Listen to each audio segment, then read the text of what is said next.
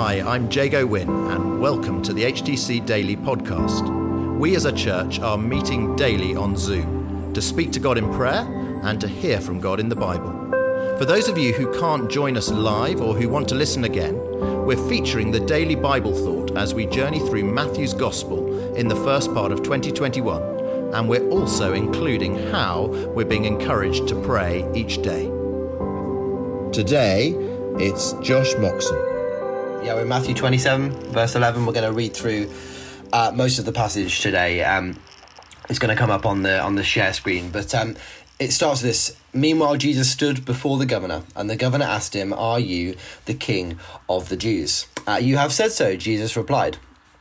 When he was accused by the chief priests and the elders, he gave no answer. And then Pilate asked him, Don't you hear the testimony that they are bringing against you?" But Jesus made no reply, not even to a single charge. And that was to the great amazement of the governor. But we know and we read different scripture, and we know that Jesus was going to be silent. We know that he gave no answer because he was choosing to do what he was about to do. We spoke about that on this call a few days ago as well. And then there's what's about to happen is a character seems to interrupt the narrative, a sideshow, a side story, but a story I think that we'll see is at the very core of the purpose of Easter. There's a custom, verse 15, for the governor to release a prisoner chosen by the crowd.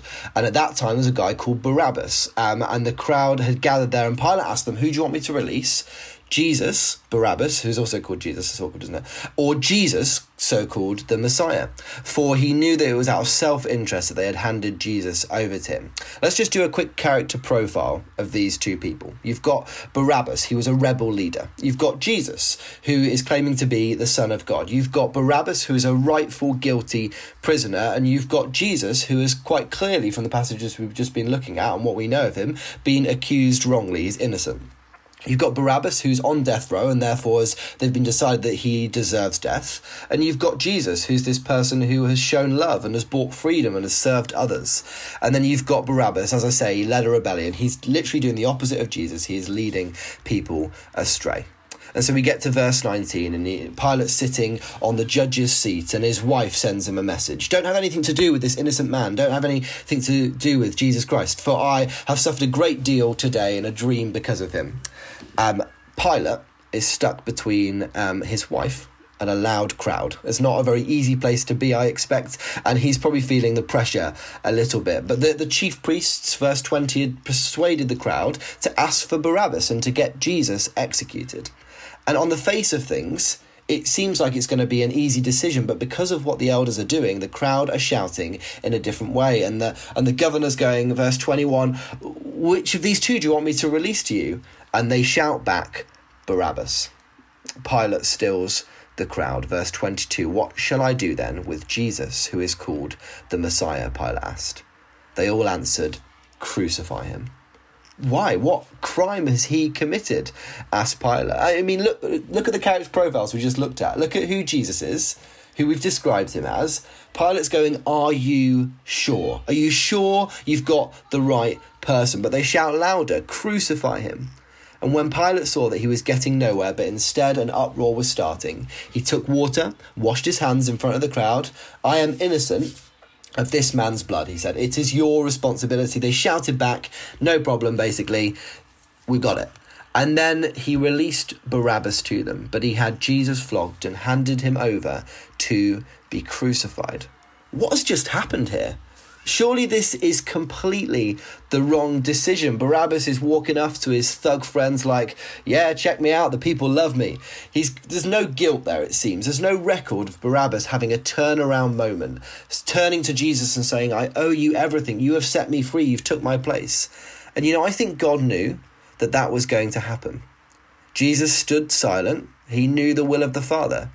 Jesus knew that the Father would have to treat Jesus like Barabbas, so Barabbas could be treated like Jesus.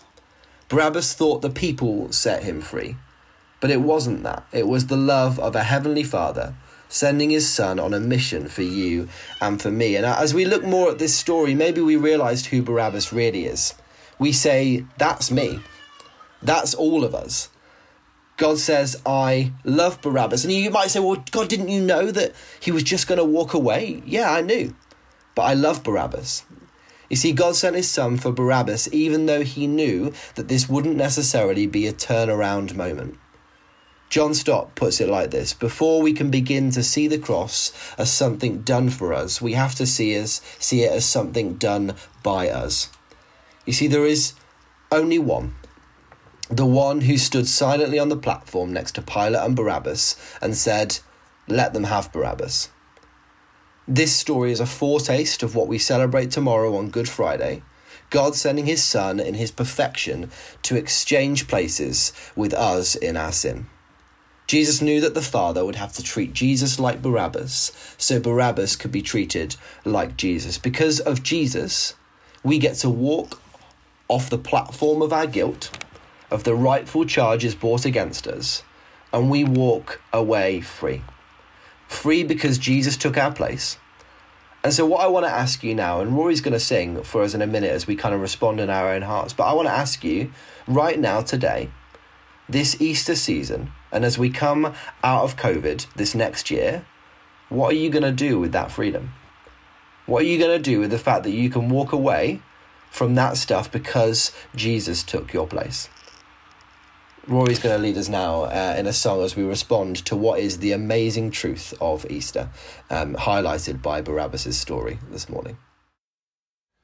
This morning on HTC Daily, we prayed for our Easter services coming up in the next few days. We prayed that they would be fertile ground, that eyes would be opened and lives would be transformed through these services.